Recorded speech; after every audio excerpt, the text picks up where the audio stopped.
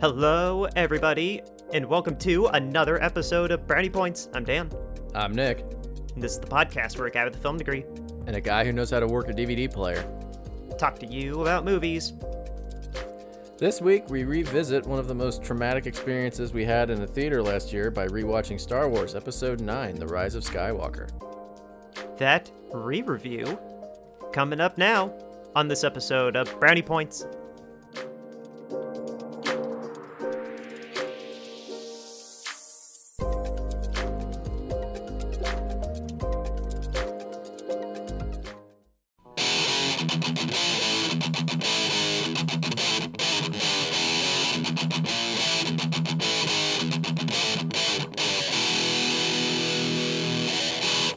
All right, everybody. Happy holidays and Merry Christmas. You're going to need a beer to get through this. Yes, there it is. Hope you guys have been having a wonderful week. Hope there was a lot of presents, a lot of family. Did you guys get anything neat for Christmas? Did anyone get a PlayStation 5? If so, please send me your address and when you won't be home and what the code to your alarm is. Yes, not an Xbox For One. Safety inspection reasons. Yeah, not an Xbox One, specifically a PS5, please. Just kidding. I'm not, just to put it out there, I am not going to steal a PlayStation 5. Brownie Points Guide to Cinema at gmail.com. No. You want to give it to us? Oh, that'd be dope. Well, anyway. Again, to put it on record, to be clear, I am not going to break into someone's house and steal a PlayStation 5. I want to make that abundantly clear. I am not in OT going to do that. Yes, we'll take your word for it for now. No. That's more of a legal thing. Yes. Anyway, guys, so our second review here of this holiday week is a reappraisal of a film that we did literally a year ago, almost to the day, actually, because we're taping this. When's this episode releasing? This episode, people are hearing us on Christmas Eve, and we're off by, I think, 3 days. I'm changing my tab to the poster. Ooh, well, I think it released on the 21st or the 20th, but I think we saw it on the 19th and then recorded our review that night. Yes, you are correct. So we, right now, listeners, are taping this on the 16th. So we, almost to the day, are talking about Star Wars Episode 9, The Rise of Skywalker. It's almost like I planned it that way. Yes. Nick, this was your pick for the trip into the time machine. It was directed, of course, by J.J. Abrams, written by J.J. Abrams and Chris Terrio, based on a story by Derek Connolly and Colin Trevorrow, based on the Star Wars franchise created by George Lucas. It stars Daisy Ridley, Adam Driver, John Boyega, Oscar Isaac. You know the drill, guys. You saw this movie with us last year. Nick, I'm going to kind of hand the reins over to you because you were desperate to talk about this again for... Explain the reasons to the listeners, what you explained to me, why we're watching this movie again. The reasons we're re-reviewing the movie is Dan has said it on mic once or twice, but in the discussions we've had about this movie, we've really discussed how much our reviews have changed. To give context of what happened a year ago, when Dan and I first started talking about doing this podcast, Dan was talking about how great a year it was going to be. There's Captain Marvel, and then Avengers Endgame, and then there was going to be the finale of the sequel trilogy for Star Wars, and we have all these other awards contenders. Like, we were not necessarily excited based on the trailer, but just excited for what it would mean for the show to have such large tentpole movies last year. And 2019 was a very, very notable year, specifically for Disney, let's say. And as we showed through our complete recap of the Star Wars series, live action theatrical release movies, we're big fans of the series. I'm a huge fan of the series. But when it ultimately came to reviewing the movie, I don't know exactly how to put the words for what Dan was feeling, but I was very much just in shock and trying to understand what I watched. Yeah, I remember I called it playing therapist for you, like trying to help coax any kind of answer whatsoever out of you, I because you really were, you were speechless, just plain and simple. You were speechless, and I that was was very I, difficult to talk about. and I know what was happening now. Um because I meant to re-listen to our review of episode 9 before we got to this. I just Re-listen. yeah, like listen to it 3 times. Anyway, I meant to listen to it again, and I didn't have time before we did this. But I think I'm almost positive what it was, because if you listen to it, there are long times where I'm trying to figure out how to word what I'm thinking. And what it was is, this is now my 4th time seeing this movie, and I saw it for the show. I saw it roughly a week-ish later. We mentioned that on like the following episode or two, that I did see it again in theaters. I went with my family, and I was like, yeah, I very firmly don't like it. And I actually think my review might have changed to where I don't like it as much. And then sometime this summer, it came out on Disney Plus, and I was like, I haven't watched it in a while. Let me see if it's changed in my opinion. I watched it again, and I was like, yeah, I still don't like this. It was on May the 4th for May the 4th Be With You Day. I don't know if that's when I watched it. I'm just saying, like, it came out over the summer, and at some point I watched it. Gotcha. I do remember specifically watching it on May the 4th, just because I came home from work and I was like, oh, that's a nice time to watch it. And I just, yeah. And then you were like, why? Oh yeah, you remember. I texted you the whole time I was watching it. But yeah, mostly, actually, that review is kind of when we planted the idea of like, all right, we're going to do this on the 1 year, as close to the 1 year anniversary as we can. Just because... You did. Specifically you. I said, yeah, okay, Nick. I'm just saying, it's one of those things where, like, you're like, it's a year later and has changed. And it's just... honestly, I'm depressed. Like, this... I know a lot of times when we review a movie and I dislike it this much, I get very emotional. I get very kind of energetic and passionate. And I'm going to read my note. This is the longest final note I've ever taken for a movie. My rating did change. I'll give that in a second. But I put, thus ends one of the saddest misses in cinema history. This movie is one of, if not the most colossal whiff in the history of our show. It's sad to see how this series was supposed to be saved by Disney, but due to no one true artistic vision and not planning, it becomes a giant mess that instead is paraded and hoarded out to meet deadlines. This movie is so much course correction and makes episode 8 a tremendous waste of time. I'm no longer in shock and truly sad at how this has turned out. What was supposed to be a triumphant finale instead has become a confusing mess with no real sense of direction. My original rating on the movie was a single brownie when we reviewed it a year ago. Our grading scale, just for people, if this is your first time listening to us do a review, full pan of brownies with sprinkles is the highest rating we can give something. It's a near perfect movie, contender for movie of the year. Full pan of brownies is really good. It's missing something like sprinkled on top to make it separate itself out, but we really like it and we think it's good. Half pan is so 50-50. We're like, I like it, but I don't love it. It's okay, but I don't hate it. Single brownie it's pretty bad, but we found something redeeming in it, which is what I gave this a year ago. And our lowest rating, which is a raisin cookie, is a movie that is so bad we can't even rate it on a scale of brownies. We had to give it something that's completely different because it's not a brownie. I give this a cookie. I'm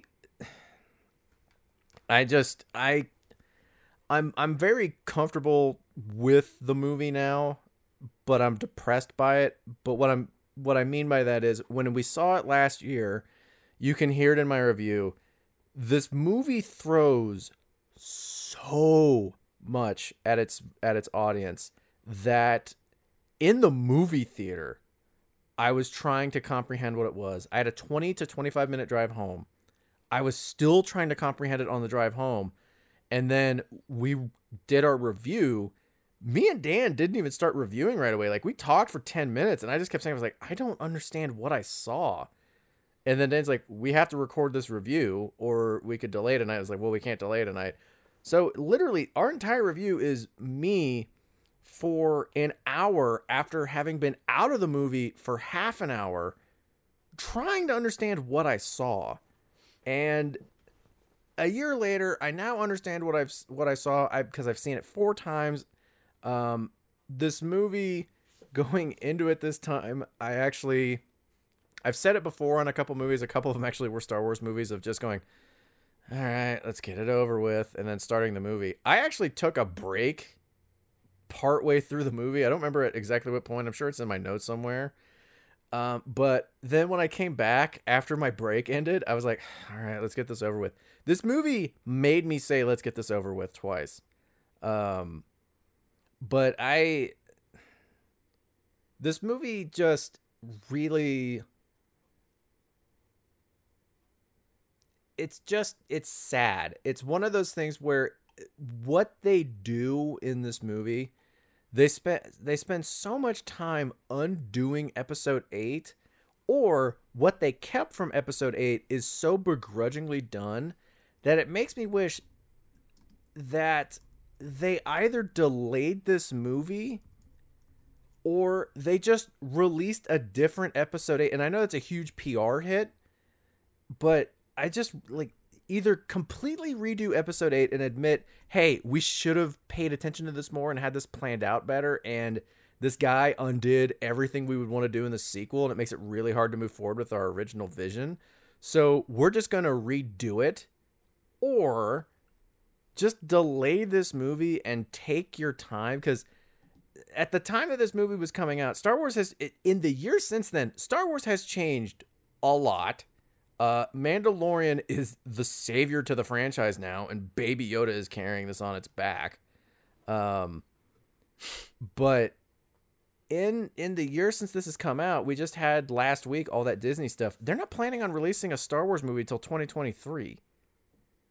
At the time that this came out, it was a franchise, like, main story movie, a side adventure movie, then a main quest, then a side adventure, and so on and so on. Well, and they had plans for Dan and D.B. Weiss of Game of Thrones to do a trilogy, and then they had plans for someone else to do another trilogy too. Like, it wasn't... It was because of this movie they pulled the plug on all of those and started focusing on these Disney Plus projects. If you thought Solo had massive ramifications on the Star Wars franchise for how poorly it performed, this one didn't perform super bad, but it was destroyed by fans and critics, or absolutely loved by people that were just in shock of what they saw. There was decidedly less controversy than, say, The Last Jedi, where no, it wasn't love it or hate it. It was love it, or it was hate it or tolerate it. And I've not seen someone that outright loves this movie, but I've seen people that are like, it's okay. Like, I've not seen anyone just love this movie like other Star Wars movies. So, I mean, it changed the way that they're approaching Star Wars entirely. It was, hey, Solo did bad. This is getting really bad backlash, but it didn't necessarily perform bad, but it's getting similar backlash to like what Solo got. Maybe we need to figure what we're doing out. And to kind of, I know I've talked a very long time. So I'll kind of wrap up my, I guess, spoiler-free thoughts, but it's the second time we've talked about this movie on the show, so who cares about spoilers? It's been a year. I wasn't even going to say spoiler wall for this review, because honestly, if you haven't seen it by now, you're not going to. But to kind of wrap up my thoughts, I remember when Disney got the rights. I remember when that South Park episode came out about, you know, people trying to buy Star Wars to protect it and stuff like that. And this movie just... I think we talked about it when we did the initial review. The movies themselves arguably are better movies. They form a much worse cohesive trilogy because you can tell in the prequel trilogy that something was planned. There was a thought from the beginning, the entire time, of what they were doing, where they were going, and they just had to tweak minor things. Well, same with the original trilogy too, because it had the one written and directed by well, not the original ones, but the prequels. Yeah, it was George the whole way, writer, director, and he was the writer for all three of the original ones, even though the directors changed. They had the map from George Lucas, though. Yeah, but what that's what I'm getting at is there was too many cooks in the kitchen. They just kind of haphazardly threw projects around like they're doing, like. They threw it around almost like a TV show and then realized, hey, this doesn't work. We shouldn't do that. So It's studio mingling. This is textbook studio mingling. Like, that's really what you get when you boil it down to what the biggest issue with this movie is Kathleen Kennedy. It's studio mingling. Yeah. They got their hands on a high-profile property and thought that they could micromanage the living out of it. And then you're surprised when the movies are bad. It's very much not planning enough in the beginning and then trying to cover your ass too much in the end. But this movie is just, I made a note of it. I'm very interested in if we could, not us, but just someone somewhere. I want to see someone get the opportunity to take the actors or actresses that played Rose, Rey, Poe, Finn, and Kylo out, have a drink, interview them, and be like, hey, there's no ramifications for what you say. What do you think about Star Wars? Oh, dude, that is not going to be for a few decades. Because here's the thing. One of them has a legitimate reason to be happy about these movies. One of them. Yeah. Well, I mean, so that's... You wouldn't even have to give John Boyega a drink, but but I feel like it's not an NDA, but John Boyega already is just ripping the movies and Disney.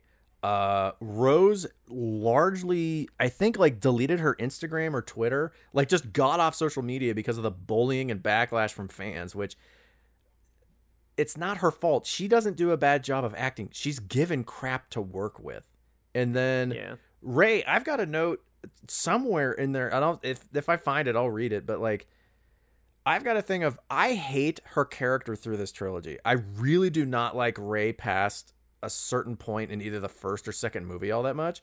Has nothing to do with the actress that plays her. I think she's got great talent. I think she has good emotional range.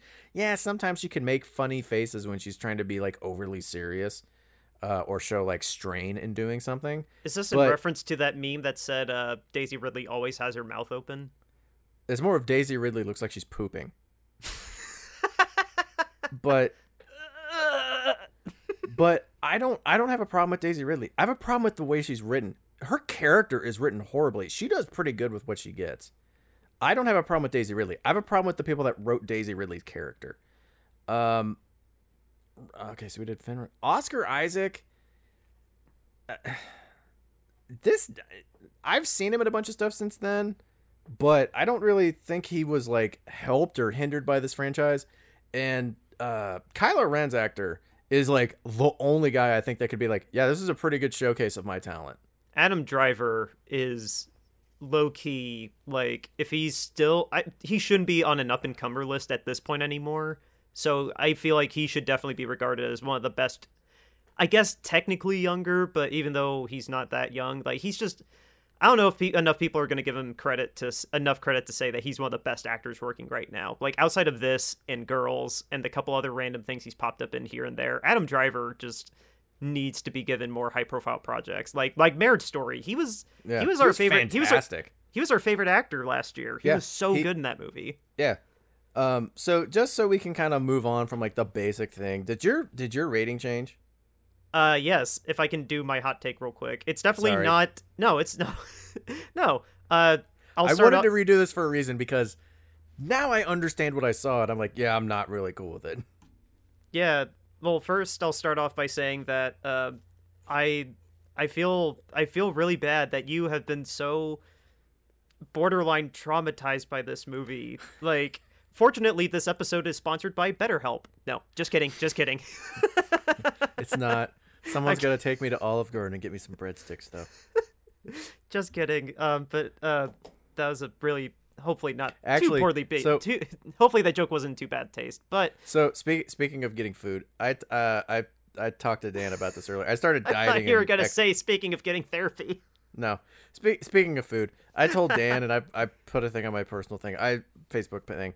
I started working out and trying to lose weight because I realized I'm too heavy. But did I tell you what my cheat meal this Friday is gonna be? No, I saw you comment directly to Kelsey that you were looking forward to it though. Dude. So what we're gonna do is I'm gonna go to Burger King. I'm gonna get original chicken sandwiches, the long ones, and I'm gonna get onion rings. She's gonna go to McDonald's. She's gonna get French fries and McRibs. We're gonna stack them into one sandwich and then What? eat them and then die. Oh my god. I mentioned it while watching football because I was like, I want this and I want this and I can't have it because I have to be healthy and I have to have smaller portions and I can't eat out as much. And we already had the cheat meal for the week yesterday. And she goes, well, what if we do that next weekend? And I was like, I'm fine with that. Did you calculate how much that's going to counter everything you did leading up to that point? No, but I'm being very strict on my diet this week and exercising even harder than last week. So I think it'll balance. Well, God bless your colon and your arteries. It's the Mickey Mantle gene. Yeah. Anyway, honestly, my hot take on this movie, real quick, to kind of set the setting, I guess, for my viewing experience of this. I don't typically do this that often, but There's rose petals on the bed. I I turned on Disney Plus because I refused to buy this movie. I'm not a completionist. I don't want to buy this movie. The only reason I want this is to complete my Star Wars movie collection. It's very similar to Solo. If this wasn't on Disney Plus, I only would have bought it by this point just for this review. But instead, I have it on my Christmas list. Like, I need this for my movie collection. I own that box set. I own that box set of 1 through 6, and I remember I bought 7 like 4 or 5 years ago when it came out on Blu-ray, but I haven't bought 8 or 9, and I don't have any plans to buy 9 at least. I wouldn't mind having 8 because What about Rogue One or Last Solo? Jedi. Huh? What about Rogue One or Solo?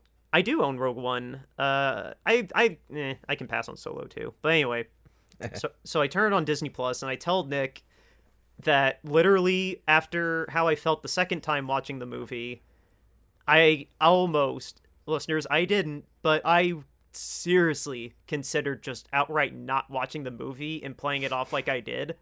I was so not looking forward to this. This is the first time in the show's history that I was truly, like, I had to force myself to watch a movie. I was eager to go see the train wreck that was Cats. I was eager to see Curse of La Llorona because it was from the Conjuring universe. I was eager to see Men in Black because I actually liked the trailers.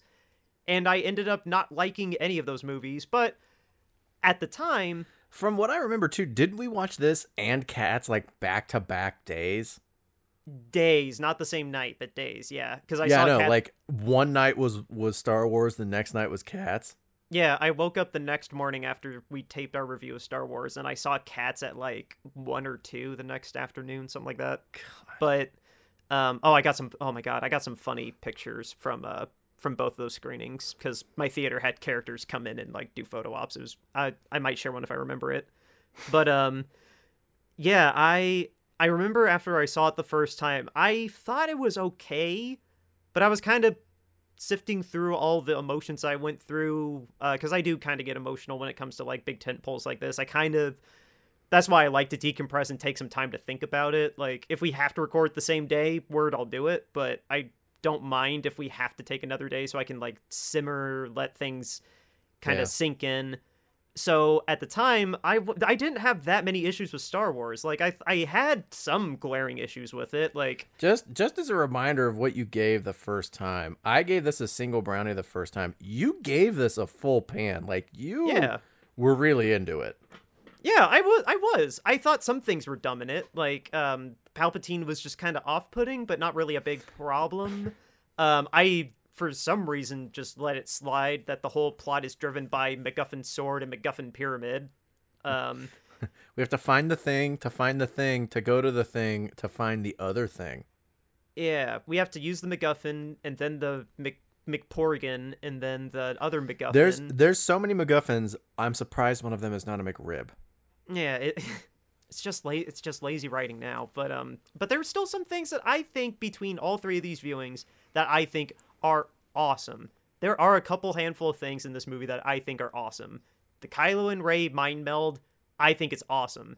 The Force healing power to heal wounds, I think is really cool, except for the cliched way they used it at the very end. I thought that was really stupid. As much as I didn't like this movie, since you're on the thing about things you liked, I have to look through what my notes are. There are a couple things that I really like, and I tried my damnedest to point them out in my notes, just because I don't want to just sit, like, this movie's not so bad that it makes me get riled up and just want to rip on it and hate on it. I don't want to hate on this movie. But at the same time, I can't deny it's tremendously terrible in my eyes. But I do want to point out. I don't want to call this a piece of crap, but whoo-wee, open a window. I just mean there's there's a small handful of things I like, and I do want to point them out because I don't want to seem like, oh, he's just railing on the movie. Like, no, I did see something. It's 2 hours and 20 minutes that just was unenjoyable the entire time. Yeah, I mean, there are big things that are big problems that all kind of center around the writing and how either lazy, half-assed, or just kind of piecemeal the writing is, really in the beginning and the way it all concludes. But honestly, when it kind of just settles in and is just like, okay, I guess we're going on this MacGuffin ride, whatever, and I just kind of go along with the ride, like, the middle, let's say, roughly hour 15 of the movie, I wasn't bored, and I was kind of having fun. Like, I wrote specifically in my notes the scene from the trailer where Rey's running away from Kylo's ship and does that slow-mo backflip. That was badass as hell. I love that shot so much. And, like, there are a couple things like that. Like I said, the mind meld. I love what they do with the mind meld throughout this movie. And that kind of ties into how I will also agree with you that Adam Driver is the only person that somehow came out unscathed between the massive creative differences. So his story could have easily just fallen apart, but somehow it didn't. Anyway. Yeah. So no, my rating has gone down. I did overall enjoy it the first time I saw it, but now I've had diminishing returns each time I've watched it. Like, I texted you back in May when I saw it the second time that, oh, okay, I'm feeling more like a half pan. Right now, I'm back to where your original rating was. It's a single brownie. The writing issues in it are so glaring and so problematic that they are distracting when the problems happen. And just because of the ripple effect they cause throughout the movie, it's impossible to ignore how stupid the screenplay is in this. I have a question for you since you're mentioning writing issues. How many of those writing issues do you see that are not directly related to issues of trying to undo episode 8? There's more within the movie itself, I'd say, that just kind of are standalone issues.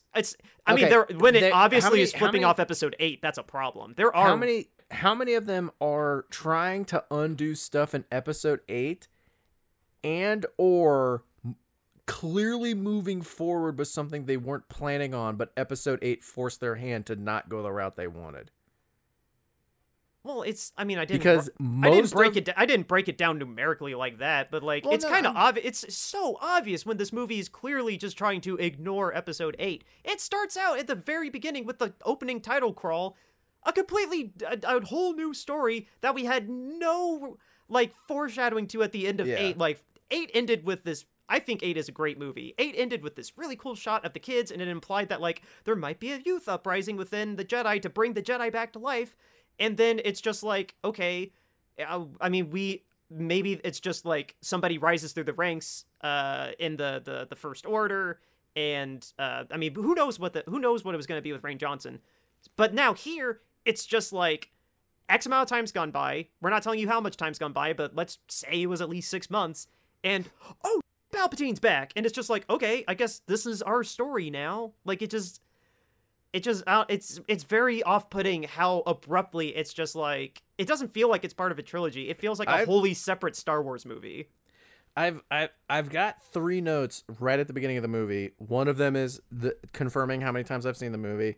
The next one is certain things like we need to like redo our all-time rankings and make sure we emphasize what our originals were versus what they are now. And then my first note of the actual movie is this title crawl has so much crammed into it. And then just like 3 notes later, 3 separate storylines are introduced and shown within 10 minutes of the movie. And we're just supposed to accept that all this is just the way of the story now. Like, Well, Palpatine, Palpatine's here now. Snoke is fake. Wait, Snoke is fake? I've been playing the strings the whole time. It's like, okay, all right. I do like, maybe not necessarily like the implications of what it means in the movie, but I do like the scene where Palpatine's talking to Kylo and he goes, I have been every voice inside your head. And it changes to Palpatine, Snoke, and Darth Vader. I like that. Here's the thing. Here's the thing. In the context of the story and what it means, I don't like it. I just liked the effect. I want to talk about how this is the exact same problem I had with a James Bond movie, but I don't want to ruin it if you haven't seen it. Which movie? Spectre. I have seen it. Okay, this is the same problem I had with freaking Spectre, where General whoever from Zod. No, General what's-his-face from Inglourious Bastards. I'm actually your stepbrother, and I have been the reason you ran into Mads Mikkelsen and whoever the villains were in all the other movies up to this point. Like, yeah. Okay, Master. You hate the Puppet Master thing? The Puppet Master trope is so stupid. I don't ever want to see a movie with the Puppet Master twist ever again because it is so lazy. It is the laziest, like, surprise. Like, no, that's not good storytelling. That's not good writing. I hate that trope. So probably what my biggest issue with the movie was last year, and since I've seen it 3 times since then, I'm better equipped for it now, is they throw so many things at you throughout this movie, and it starts right off the bat with that title crawl. And like, okay, Kylo Ren's theme is like one of the best things to come out of this entire trilogy. I really like his song. John Williams consistently wrote good music through all 9 of these movies. He should not be criticized at all for this. And not only that, he does tragic music really well, because Kylo Ren's theme sounds so tragic. Oh yeah. I mean, nothing tops episode 3, but yeah, I agree. It's still consistently very good music. So, with that being said, Kylo Ren's story arc in the beginning, like when the title crawl ends and it shows him going through the galaxy and then he's jumping from planet to planet and he finds the Wayfinder. He's light speed skipping. Get it right. He's light speed skipping. No, he's not light speed skipping. Poe is, and he's just look. I don't know. Oh, sorry. I thought you jumped ahead. I don't know anything about Guardians of the Galaxy. I know that you're just doing the Guardians of the Galaxy thing. Of like, you know how the starship, like, to go faster, like, cuts between planets?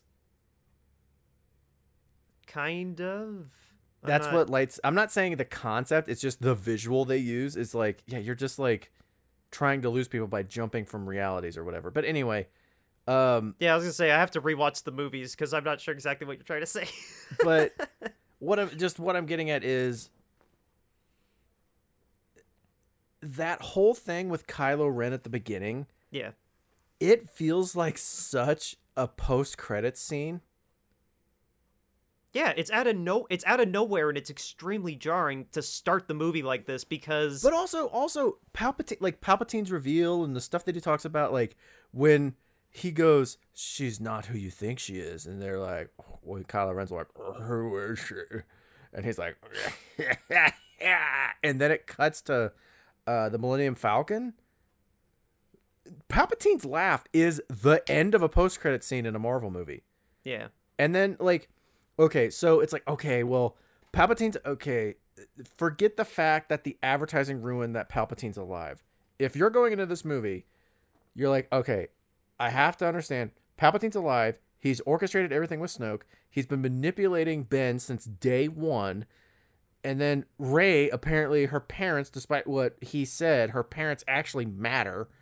Okay, and then they just yank you out, and they're like, all right, now we're with Finn and Poe, and they're with Chewie, and they're doing comedic banter that doesn't work because James Gunn didn't write it, or Tarantino. And then just they like go to this thing, and there's a guy, and he gives them information, and apparently there's a spy in the First Order, whippity-doo-dah, and then they like fly off, and then, oh, look, here's Rey, and she's training, she's not with them, and then Leia's her master, and just like, dude, I think I actually said it when we were reviewing it last year, but now that I can actually watch the movie and know what's coming pretty well, because I've seen it 4 times, if you are able to take a step back from the film and watch it, it is just like, boom, here's info, boom, here's info, boom, here's info, boom, here's info. Hope you're not getting overwhelmed, haha, but we do. That way you can't recognize that the movie's bad. Here's more info, here's more info. It's so hacked. It's so hacked together. It is the first 30 minutes of the movie are objectively, for me, the worst part of the movie. Dude, it's like getting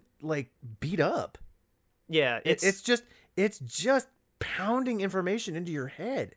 That's what I'm saying. It gets so much better to watch once you get settled in, and it's not just a bombardment of just like, oh no, we're doing this now. Forget episode 8 happened. We're doing this now. Well, so many things are in effort to forget episode 8. Like the Anakin's the entire plot is ignoring episode 8. What are you talking about? Anakin and Luke's lightsaber hilt is just repaired now. I didn't even know she got the 2 halves before she left the ship. But they're just like, yeah, the hilt's repaired now and whatever. Yeah. And then they talk about, like, from the beginning of it, like, what would you say was one of the biggest things that come out of episode 8? The fact that Kylo tells her parents are nobodies, or the fact that Snoke dies? Are you asking me to just pull an example or pick between the 2 of those? Pick between the 2 of them. Which one do you think was bigger? Because I think Snoke dying screwed up the story more, but to redo the parent storyline, because clearly Ryan was just gonna ignore, like, look, her parents literally were scrappers, who cares? But the fact that they decided to go back on her parents that hard, where they're almost like, because when Kylo said it in episode 8, I said it in a review of it, I was like, he's lying. So I never thought they would just abandon her parents, but Jesus Christ, the storyline with her parents in this movie is absurd. I love the balls. Not absurd in that, oh, it's Palpatine's kids and she's Palpatine's granddaughter. I'm just saying, like, the lengths they go to pound into your head.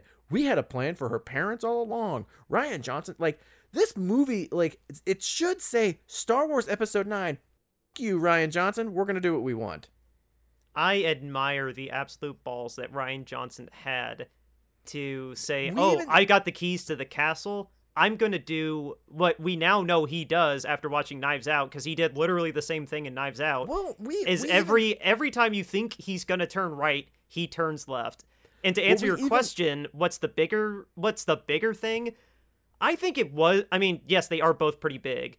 I loved that if he was going to stick with it, he was going to try and stay away from, you're a Jedi because your lineage says so. I love the idea that she was just going to be a random orphan. I wanted to see where that was going to go. Yeah. But, to answer the actual question, killing off Snoke was a holy moment, because that was supposed to be the big overshadowing bad guy, and then Adam Driver, Kylo Ren, kills him, and he tries to take Rey, and she says no, so now he is going to be set up as the big bad guy. There's no one over his shoulder. He now is in control of the First Order. That opens up so many possibilities for Episode 9 for, like, the ultimate confrontation, where it's not about Palpatine or a puppet master pulling the strings. It literally is now the guy who is young and immature, getting way too much power that he is not matured into. There were so many possibilities for Episode 9 to be so cool if Rian Johnson was allowed to continue any of the stories that he started with. But no, we brought back JJ, and now JJ's just like, well, how can I tell my story? But, right, damn it, Rain! Yeah. Well, it's interesting because I think in our Episode 8 review, I don't know how many times we say it, but we continuously say, like, he has interesting ideas. The problem is he diverts your expectations or subverts your expectations on so many things that it just kind of comes across as hackneyed. Like, dude, you're undoing too many things. Pick what you want to undo. Pick the few tropes you want to do. I humbly disagree. I think episode 8 is awesome. Well, I'm just saying what we said back then, but also, like, I like Knives Out, but to me, it's one of those things where it's like, look, it's Star Wars. It's a little too dug in its ways to undo everything, but I like your ideas, so what if you just didn't undo everything, but you undid a couple? Oh, he 100% shouldn't have been hired on to begin with. I think we both agree that JJ just should have been the director for all three films. I don't understand why they didn't do that, because if they would have stuck with JJ, I think it would have been fine. Like, I think they trusted Rian Johnson. They trusted Rian too much. They could have had the Palpatine storyline. They could have had the Force healing storyline. They could have had so many storylines in this. But the fact they have to spend so much time in this movie undoing episode 8, like, I actually have not It's like the watched... one director they should have fired, they didn't. Like, well, I haven't watched episode 8 since I've seen episode 9. So I actually kind of am interested in going back and watching it, knowing what happens. But, like, please don't make me add it to the calendar. I'm not. The only reason we're Star Wars. The only reason we're redoing this one is similar to Greta in that the audio quality was so bad that the review suffers from it. Oh, thank you. And the other one is our reviews change so much that review's not accurate anymore. Yeah, well, we as people co-host, whatever you want to call it. Yeah, our show has evolved drastically in just the past year. The what? Lizard people. But no, like, for this movie, just the thing that they didn't do right is I think you can undo stuff from the last movie, but a lot of the tongue-in-cheekness in the way they do it, and this has a lot to do with, like, Luke in this movie. Look, I've got a note. I was like, I don't understand why Tarantinoing was introduced into Star Wars. Funny banter has its place. You got a 2-hour and 20-minute movie, and you spend so much time of it not progressing anything, just with people bantering back and forth with each other, and they think it's clever and witty, and it's like, you're just kind of dumb and chewing the scenery. What are you doing?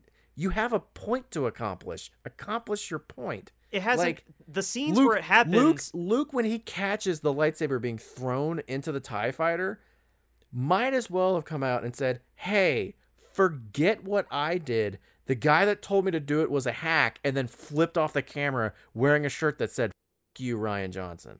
Okay, there's two really big differences for why I think these two different scenes don't work. The banter in the very beginning of the movie when they're like, well, you set my ship. You set the ship on fire. You broke the droid. There's a big difference between that scene, and when they're bantering with Chewie playing the space chess game.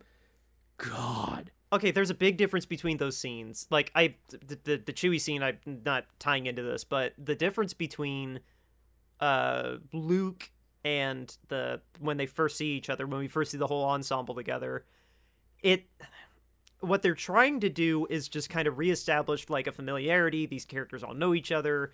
This is just, here they are, like, and it's supposed to feel like a natural, like, this is how they talk to each other, but they still love you. Like, it doesn't establish that this is a moment where, like, they would talk this casually. Like, it just feels like forced humor. It doesn't feel like natural dialogue. Out of place because everything is so official in the rest of the movie.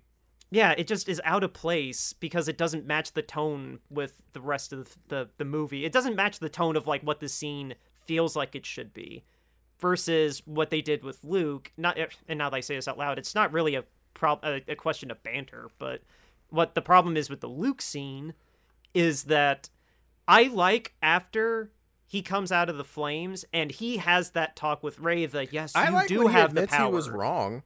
I like that. It's literally him walking out and the one sentence. Yeah, no, that is the problem. That is the problem. And I also have a problem with him saying, well, I was wrong to be angry. Like, no, you don't have to at least word it the way that you did, because that also came off to me as just like the big F you to Rain.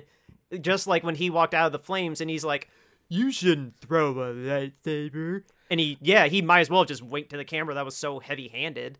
But when they're sitting by the fire and she says, I have doubts, Luke. Like, if he literally just showed up to say, you do have strength, Rey, that would have been a great scene. That would have made that scene so much better and so much less petty.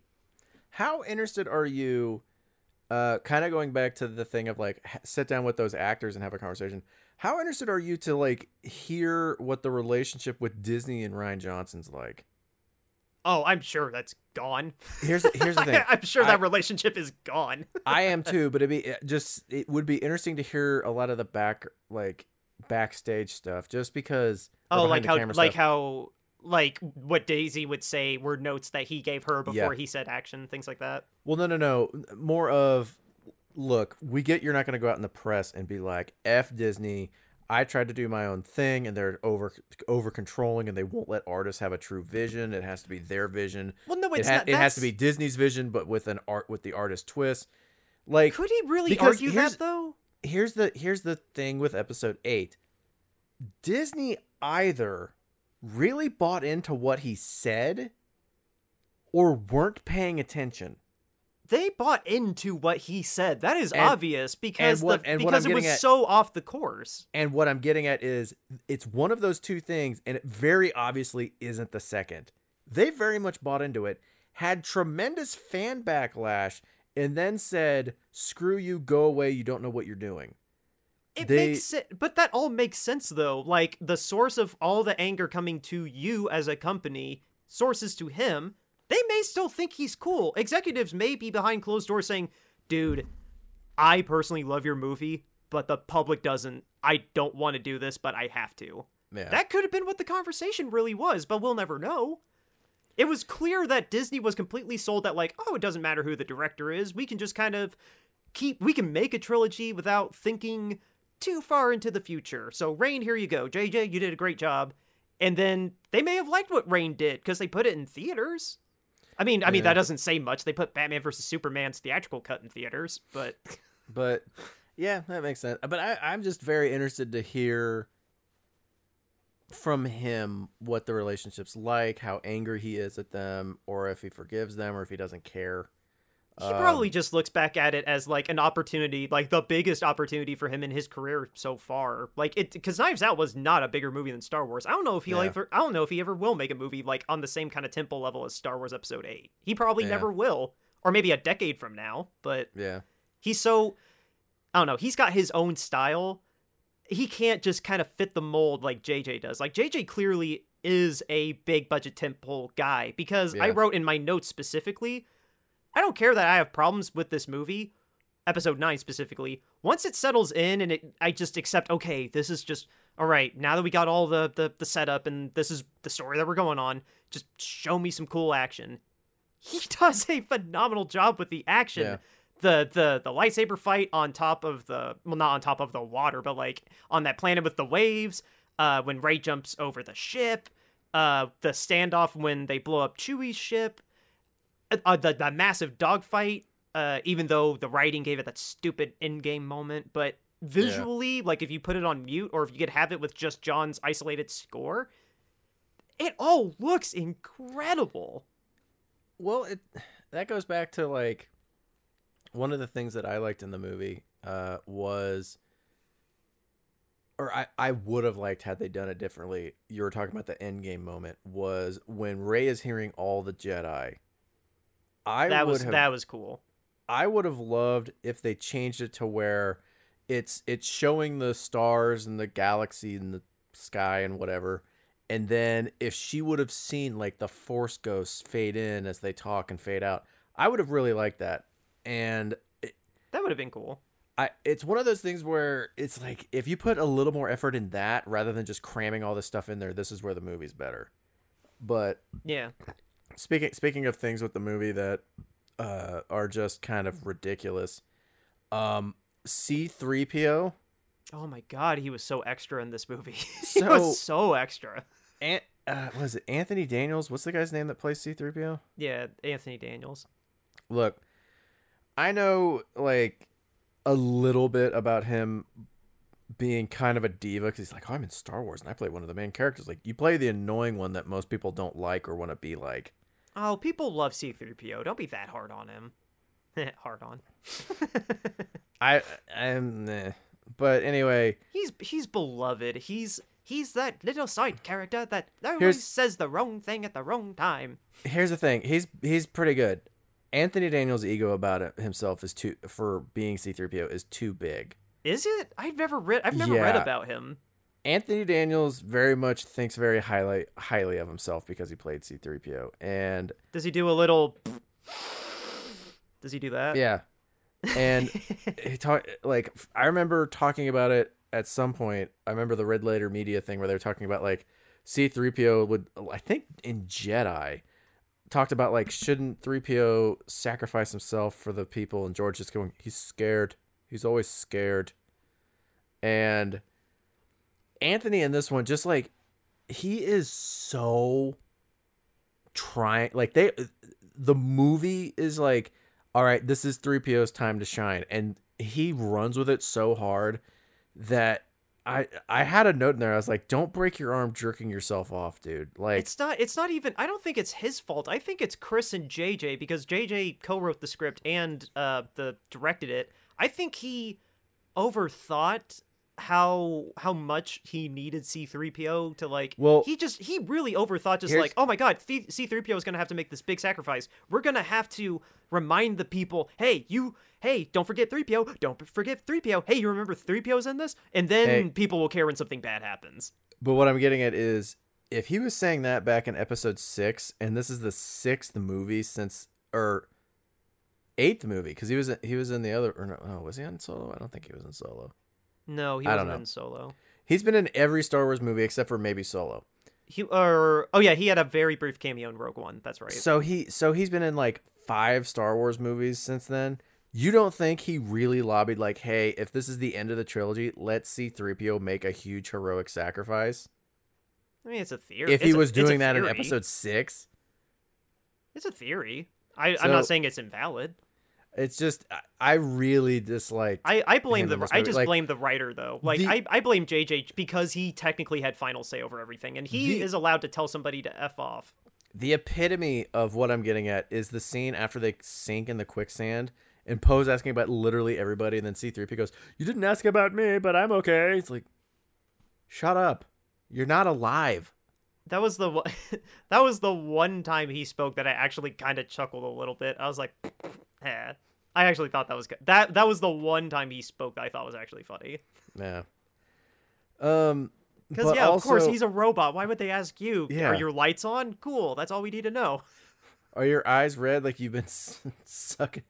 Or wait, what was the line from Pineapple Express? Are your eyes as red as the devil's dick? Oh my god, I hated that so much. My eyes are red because I'm saying something evil. Like, you did, like, come on. Not only that, that whole thing about, I know what the dagger said, and I can't say it because it's against the law. Dude. You can't do it unless you... I'm not saying that's not a real thing. Like, I'm sure it makes total sense to be like, hey, we want to make sure the Sith never come back. Let's outlaw anything with this language. You don't speak it, you don't say it, we don't program droids so it doesn't get brought up and it doesn't continue being carried on. Whatever. Dude, I'm willing to go along with that. But what I'm getting at is, in this movie, that is only in there to add 25 minutes of length. Dude, okay, I got 2 things. First, to end on that, I rolled my eyes so hard when he was like, well, they're in my memory banks. But you can't get to them unless you do exactly this. But you wouldn't dare do exactly that, would you? Oh my god, movie, come on. Try a little harder than that. One of the things I liked, and I'm not saying it's genius, it has a lot to do with the delivery and the timing, is when he's in the chair and he goes, I thought of one thing we could do. Like, you timed it perfectly. The inflection in his voice is perfect. Like, you made that perfect to make it work. It's not the funniest thing I've ever seen, but it did work for me and it did make me chuckle. Well, it's good that we each had one moment that C-3PO made us laugh. Did you have a moment that made your jaw drop? Because I remember in the what theater, context? My jaw dropped a couple times. in the theater, I remember my jaw dropping when Rey shoots lightning the first time. Oh, I love that. I love the idea of like And the dark side manifesting itself actually instead of just dealing with like angry thoughts. Like I like that it actually came out of her mind. Well, the reason, because I remember it made my jaw drop, but the reason I really like it is I noticed this time is she's freaked out. She thinks she shot killed Chewie. She's in shock of what just happened, and she thinks she killed Chewie. But it cuts back to Adam Driver, and this could have been completely lost in editing, and I'm very glad it wasn't. Was the shock on his face, where he's like, yeah, oh, like that's part of why it works for me, because the shock on his face of like, okay, she's got force powers I don't think she actually understands she has. Like, I really dug that.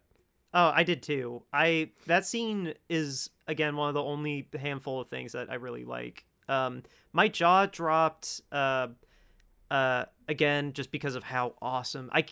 I'll move past it, but I cannot get over how freaking cool that flip was that they used in the trailer. That's like one of my favorite shots they've done in the Star Wars film saga. I don't, when you say flip, you're talking about like when she puts the lightsaber behind her back and then Adam takes it, right? I love that too. Like at the end, what like flip are you talking about? No, remember when it was before Chewie's ship blew up. She was just staring down whatever fighter ship. He was just flying at her at Mach 5. Yeah. And then she just starts the running, and then she backflips, cuts the wing off, and oh, that was so cool. That's the best part of the movie for me. Speaking of... But no, the mind meld, thank you. Oh. The mind meld that they have. I love that they kept that from episode 8 and... Yeah.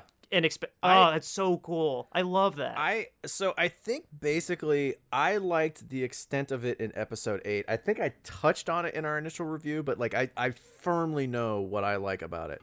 I like episode 8 where they communicate with each other, they see each other, they can feel each other. I like, and not grossly, but like they can see Adam Driver shirtless. Well, I'm just saying I like that it's almost like they can have a Skype, but with physical touch, like it, other than their vision and their hearing, other senses are included. It's the next level of just, I can feel something in the Force. No, yeah. I can feel a specific person in the Force. And then in this film, he grabs the necklace, she gives him a lightsaber. How is that not so cool? I love that. That's where my line's drawn. I don't like them being able to like I like the part where she takes her hand back in episode 8 and she's got like, or maybe, no, it was him. He takes his hand back and he sees like 3 drops of rain on his hand. I like that.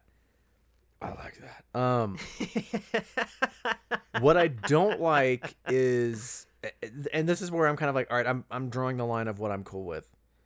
I don't like... You're cool with rain, but you're not cool with necklaces. No. I don't like physically transporting an item. I don't like...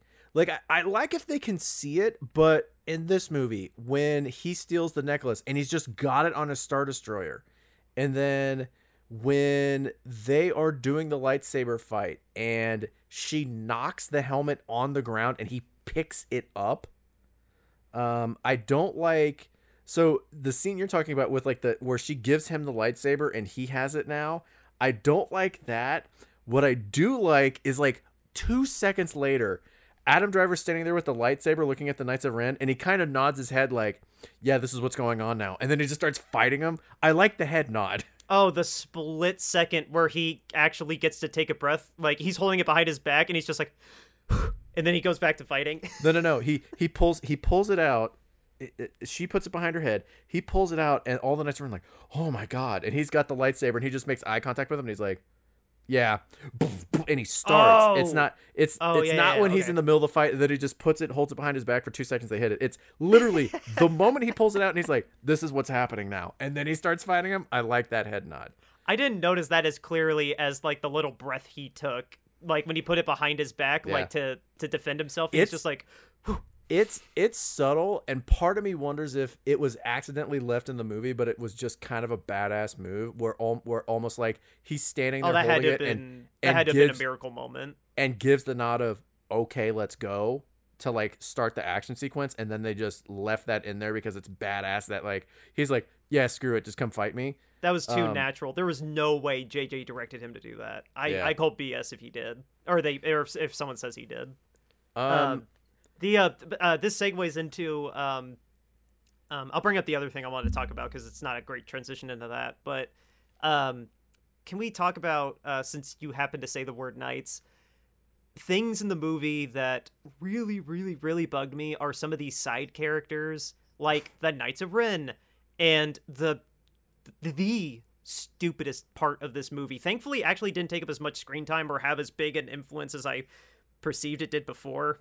Everything with General Hux.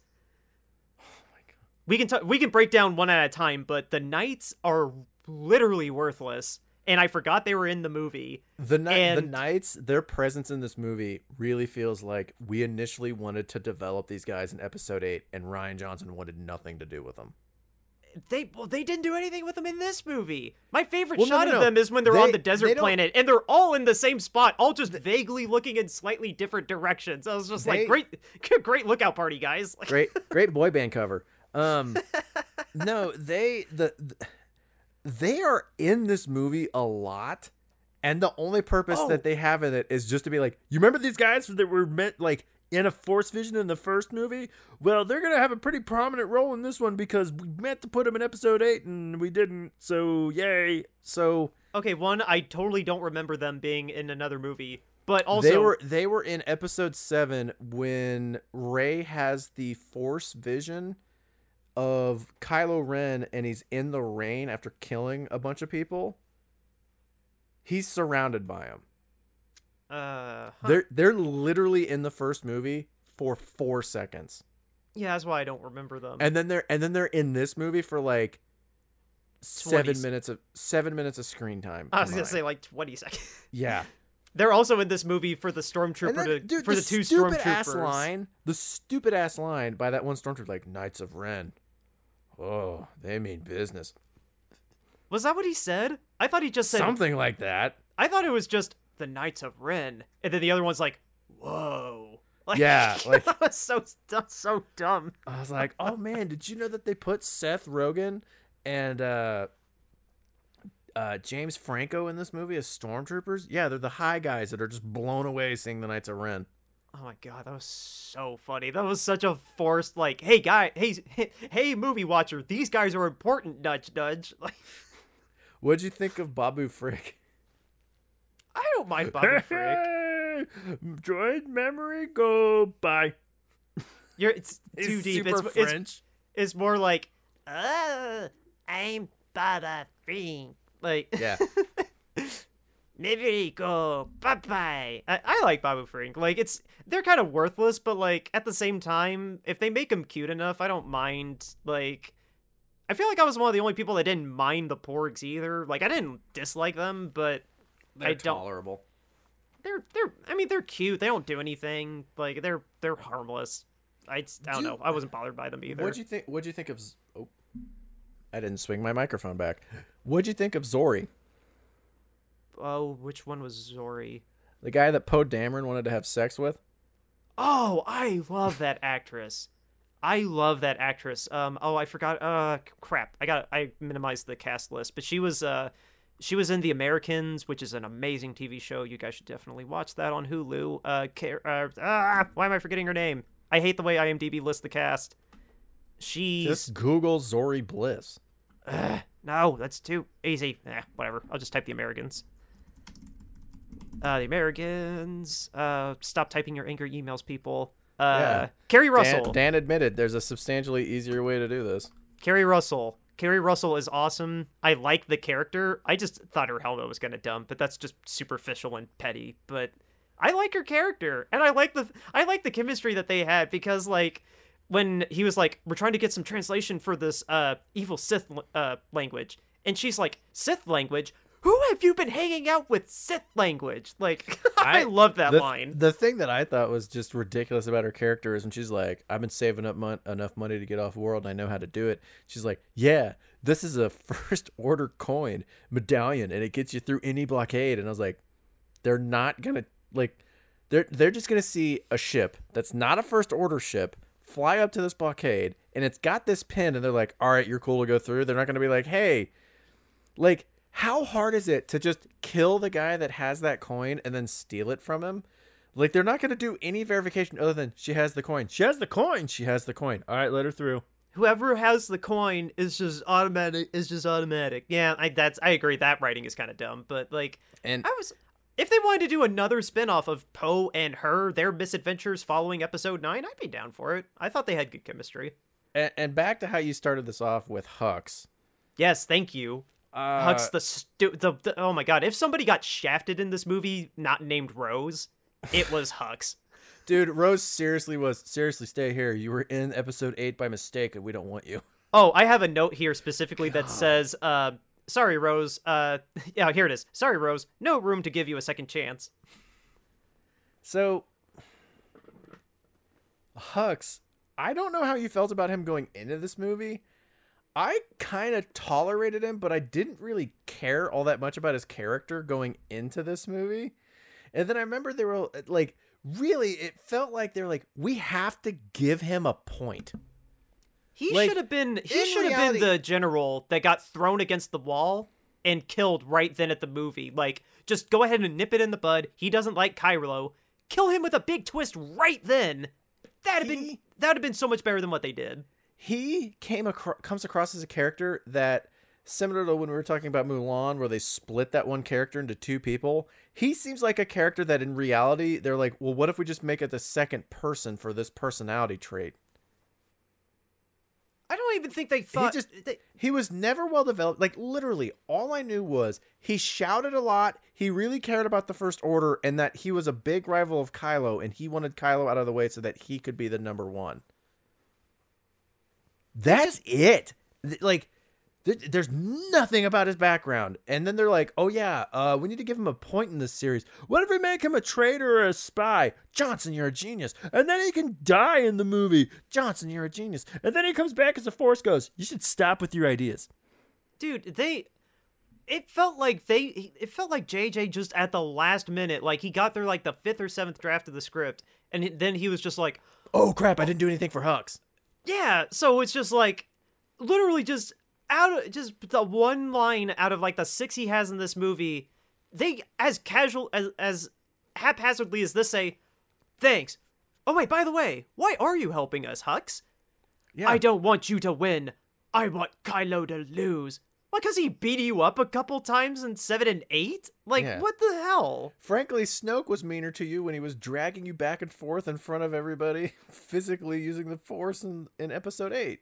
It's like this cut of the movie was already too long, but they could slide a 2 hour 20-minute cut in theaters, and like they left at least another half hour or 15 minutes even expounding upon him, but they must have thought, oh well, nobody likes this ginger dweeb anyway. Whatever. But people won't care if we don't develop him in any way. Yeah. I was so that's the most angry I was at this movie besides the puppet master trope. So to wrap it up, because we've been going on this for quite a while, and I feel like we're going to be on this subject for a little bit before we do the Nicolas Cage question, talking about the puppet master. You brought out more anger in me than I expected. So Yeah, fun fact, Dan told me to watch the swears going into this one. We're an hour and 10 minutes into this. We are dead even in swears, and frankly, Dan was beating me for a little bit. I thought I thought you were gonna be like, we're tired right now, so frankly, Dan, F you. No. But what I'm getting at is to wrap it up, before we move on to Nicolas Cage, to kind of bring it full circle, we touched on it at the beginning. I forgot I was supposed to think about Nick Cage's. I actually That's how can't little I remember cared about watching this movie again. I've got two things to wrap up our thoughts on the movie. the puppet master trope. We touched on it earlier, but we didn't really discuss it all that much. How do you feel about Palpatine being back in this movie? It was so made in a in a courtroom. It was so made in a business conference room, like, oh my god, how are we gonna bring fans back into caring about this movie? Let's bring back their favorite villain. Oh my god, we can't continue Snoke. He was literally cut in half. What do we do? What if we bring back a guy that was atomized? Johnson, again, you're a genius. It's so lazy. It's just like, you can't, there's no originality. Like, let's just bring back the big baddie before, but we didn't hint that Palpatine could be alive. They'll just accept that he was alive because of Darth Plague on the Nuts or whatever his name was. Oh my god, you're a genius. Plague on the Nuts. Whatever that guy's name was. Darth Plague on the Nuts. Was it just Plagueis? Wasn't that It's his name? Darth Plagueis the Wise and Darth Plague on the Nuts.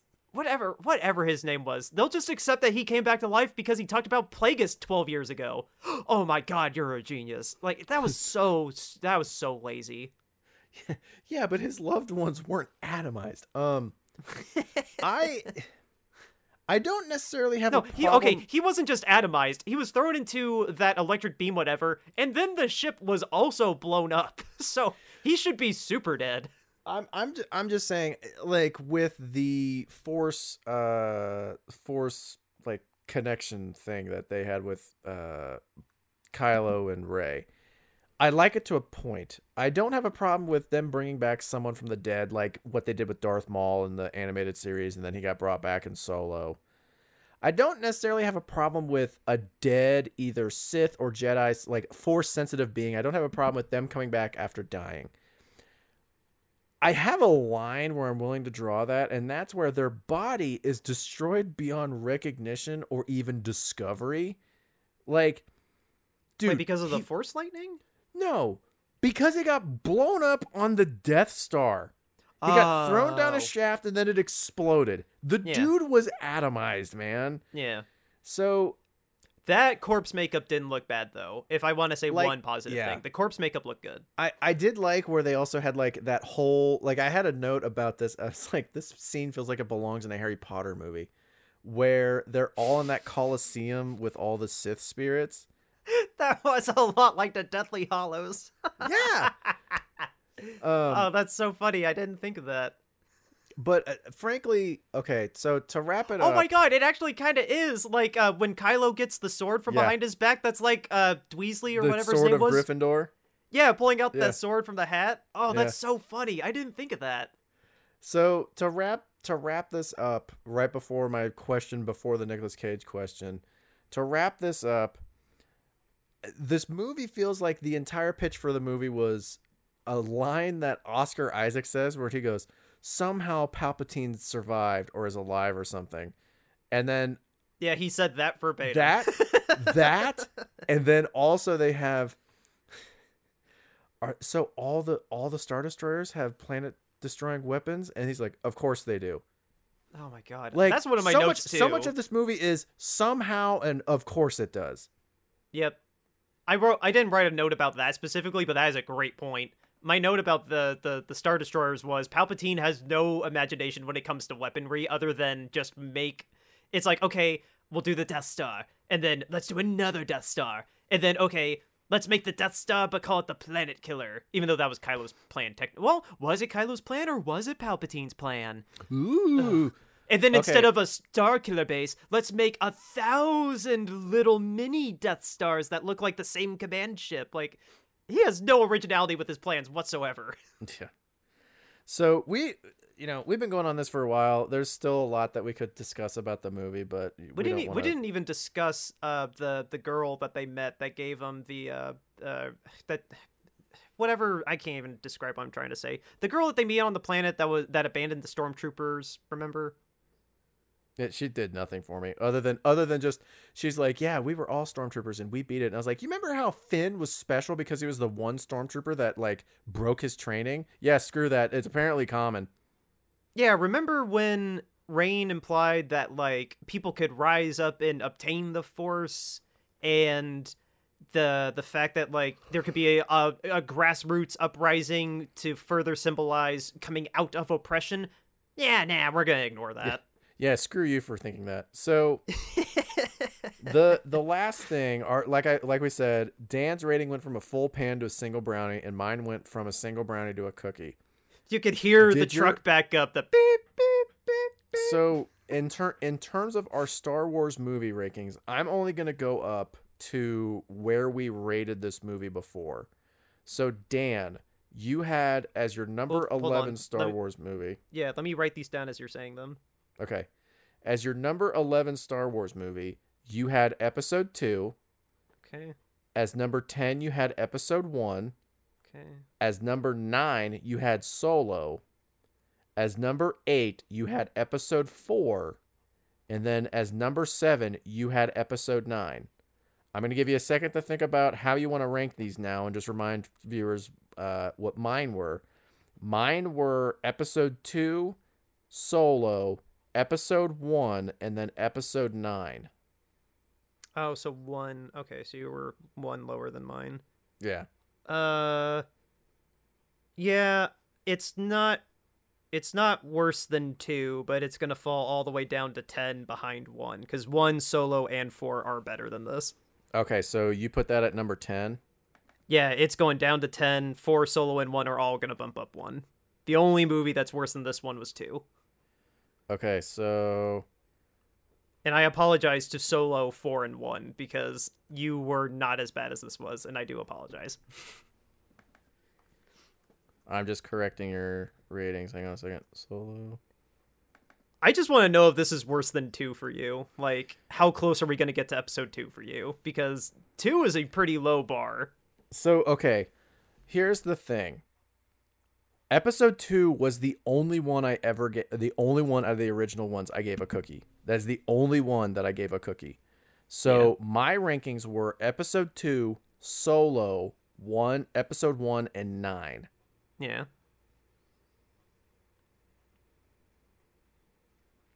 Doom doom. I'm trying to. Or what was the Who Wants to Be a Millionaire music? I can't remember. No. That was Jeopardy. I can't remember. Man. So here's the thing. I think Episode 2 I can see the gears turning because you hated Solo so much and 2 so much. Well, I hated Solo, but it was more of I didn't necessarily hate it because I thought it was a bad movie. I hated it because I thought it was a bad Star Wars movie. Episode 2 was a bad movie and a bad Star Wars movie, but the reason Episode 9 is my least favorite Star Wars movie of all time is because Episode 2 is easier to follow. What was hard to follow in this one? Please elaborate what you mean. Well, actually, that's taking into account how much I disliked it the first time because it was hard to follow. Now that I know what's going on, tell you what, I'm gonna say Episode 2 is my least favorite of all time because Jesus Christ. Yeah, no, you don't have to explain. 2, for listeners that haven't watched it, watch it and you will know what we're talking about. 2 is a dumpster fire. But I will say, this is my second least favorite Star Wars movie of all time. Yeah, we Hands share down, bar none. The only one I dread watching more is Episode 2. Yeah, we share the same it's bottom not 4 by a lot. It is not by very much. Oh wait, no, Jake. Or yeah, no, we do share the bottom 4 now because episode 4 was my number 8, but now it's 7. So yeah, now we share the same bottom 4, just slightly different rankings. Yeah. So there you go. And no, I'm not apologizing for episode 4 being low because it's not as good as you remember. All right. So to wrap this up, like we should, if we were going to hit it with our wood, Nicolas Cage. We have not talked about Nicolas Cage yet. Who would you cast Nick Cage to be in this and why? God, I don't... Also, I want to inform our listeners, I did not re-listen to the review from last year. I don't remember who we picked. I don't either. Because I don't keep track of that because that spreadsheet would be insane. I don't remember because either. half the time we don't know the character names. We just go, that guy that did this.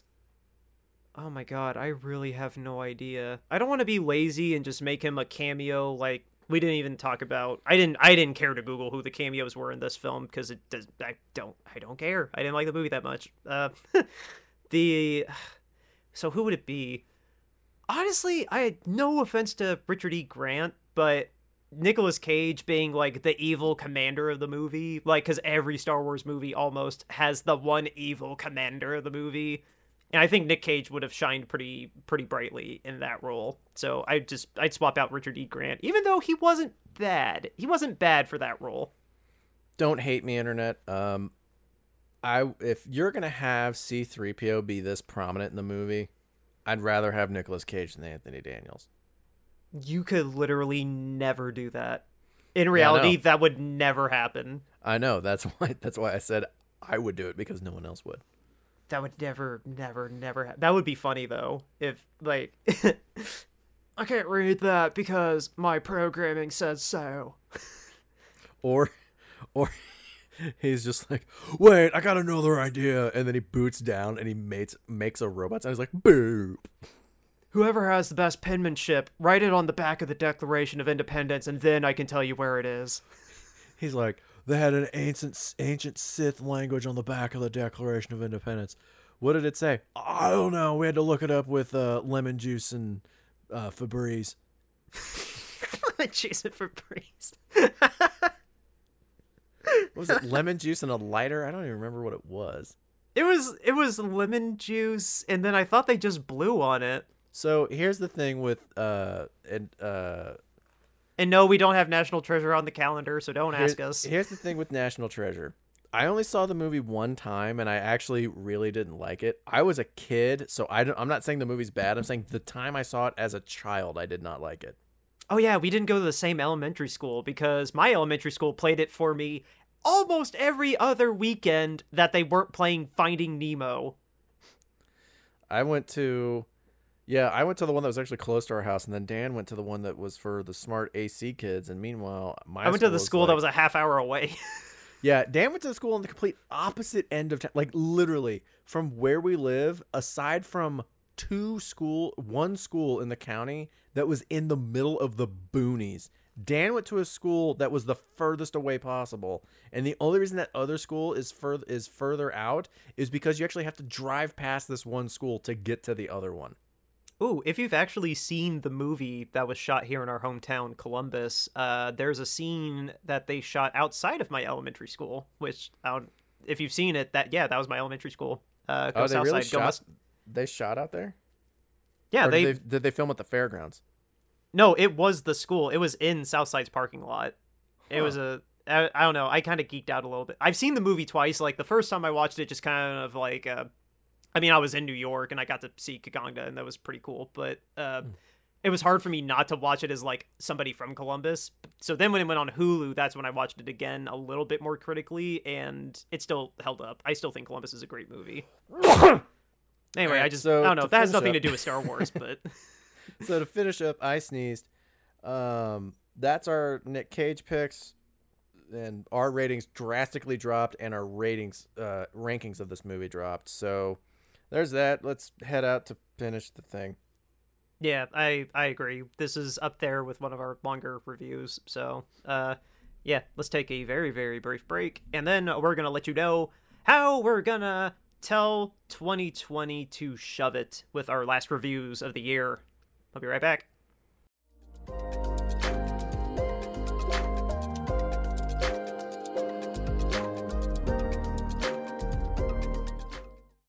All right, everybody, that is it for our reautopsy. I don't know what the right word to use is.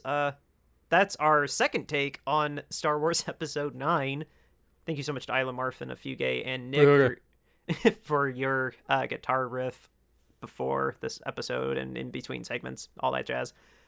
Next week, we are closing out 2020 with our first film review being the HBO Max debut of Wonder Woman 1984. We were supposed to see this all the way back in April, but now, thanks to the epic deal between Warner Brothers and HBO Max, we can now watch it from the comfort of our homes and we can both actually use our Rokus thanks to the deal that Roku finally made with HBO Max. Wait, it's official? Yeah, it was. I gotta download that app. You already have it on the PlayStation. Yeah, I don't like using my PlayStation because the fan kicks on and it makes noise. Oh, yeah. Oh, and you can watch it on 4K on your nice TV downstairs, too. Yes. Yes, I can. Oh, my God. I'm so excited. But yeah, that's going to be our first review is Wonder Woman on HBO Max. Yeah, COVID kind of made it happen the way we are now, or the way we're watching it now. So thanks, I guess. But of course, we have another trip into the time machine for our second review, picked by Nick. What are we going to be watching? I don't know what year we're going back to, but we're gonna go see. I think the first Will Ferrell movie I ever saw. I remember seeing this in theaters on a school night. We're gonna go see Elf because we definitely are not trying to cram in Christmas movies at the end of the month because we feel bad for not doing Christmas movies the entire beginning of the month. You feel bad. I don't. No. I'm kidding. I do feel. You're the I'm guy kidding. last year that when I got on you about not picking time machines that were Christmas movies, you gave me a hard time. Yeah, I'm kidding. I do actually feel kind of bad this year because Christmas movies are garbage. They're not cinematic classics. Look at this Oscar contender where the guy farts out paint bubbles and it's supposed to be depressing. It's a wonderful. I'm Dan. I wear a shirt and I'm an artiste and I like movies. It's a Wonderful Life is an amazing Christmas movie that was nominated, or I think it was nominated for an Oscar. Don't fact check me right now. No, I for real felt bad this year because I made a creed to try to find new movies streaming, and unfortunately I couldn't get Happiest Season onto the calendar in a date that I felt was still somewhat close to Christmas. But yeah, we got Elf next week. It's from 2004, and yeah, it is a rental unless you happen to have Stars. So, or you own Or it. if you're like me and you bought it at Target 2 weeks ago, which is why I picked it. Yes, I'm gonna be watching it on Stars, but yeah, it's a $4 rental everywhere else. Once again, Wonder Woman will exclusively be on HBO Max. That review will come out Tuesday. Elf will come out on Thursday, New Year's Eve. Nick, remind everybody where they can reach out to us on social media. Facebook, Brownie Points Guide to Cinema, Instagram, Brownie_Points_Guide, and Twitter at Brownie_Cinema, as well as Brownie Points Guide to Cinema at gmail.com. Make sure you send us like Nikki, and then also Nick, not me, a different Nick. Also, do you like? Is this a prerequisite to listen to our show? Is you have to have my name or the female version of my name? Dude, those are the most recent emails that we've had. Yeah, your name is either no anger intended. Just a question because I find it funny that like those are the emails we're getting. Well, not through email, but Monty reached out to us, so we have one person not named Nick or Nikki. But they sent us movie ideas by contacting us through social media or by emailing us. You can also send us brownie bites you want us to do, whether they are movies or they are movie trailers to discuss, countdowns to do, topics to do, or movies to do, whether they are new releases or time machines in theaters or streaming. Also, best way to help us out is to leave us as high a star rating or whatever review as you can on whatever platform you listen to us on. Do that. It's the best way to help us out. And yeah, that's my spiel.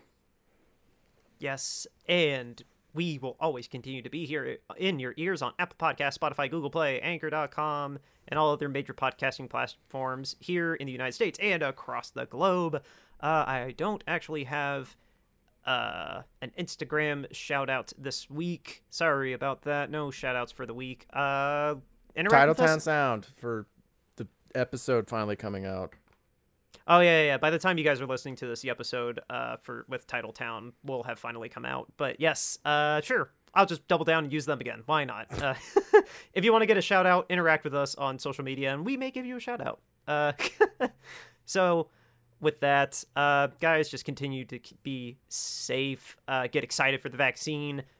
Take it if you so wish to, but this is America. I can't make you do anything, but I will consider you less of a person if you don't. No, I'm kidding. I am very much kidding. But anyway, just wash your hands, wear your mask, take care of yourself, give a damn about each other, and that's the only way that 2021 is going to be better than 2020. So with that, our last reviews of this terrible year are going to be Wonder Woman 1984 and Elf. We will see you then. You know, this episode's coming out. There's a week left of 2020. And frankly, you should take this week to reflect on 2020 and just remember that time heals all wounds, but not that window, and throw a rock through 2020's window. I thought you were going to say something like, but we don't have force healing, so... I'm saying it because I'm watching I Met Your Mother, and Barney said that to some kids that were sad. Okay, I gotcha.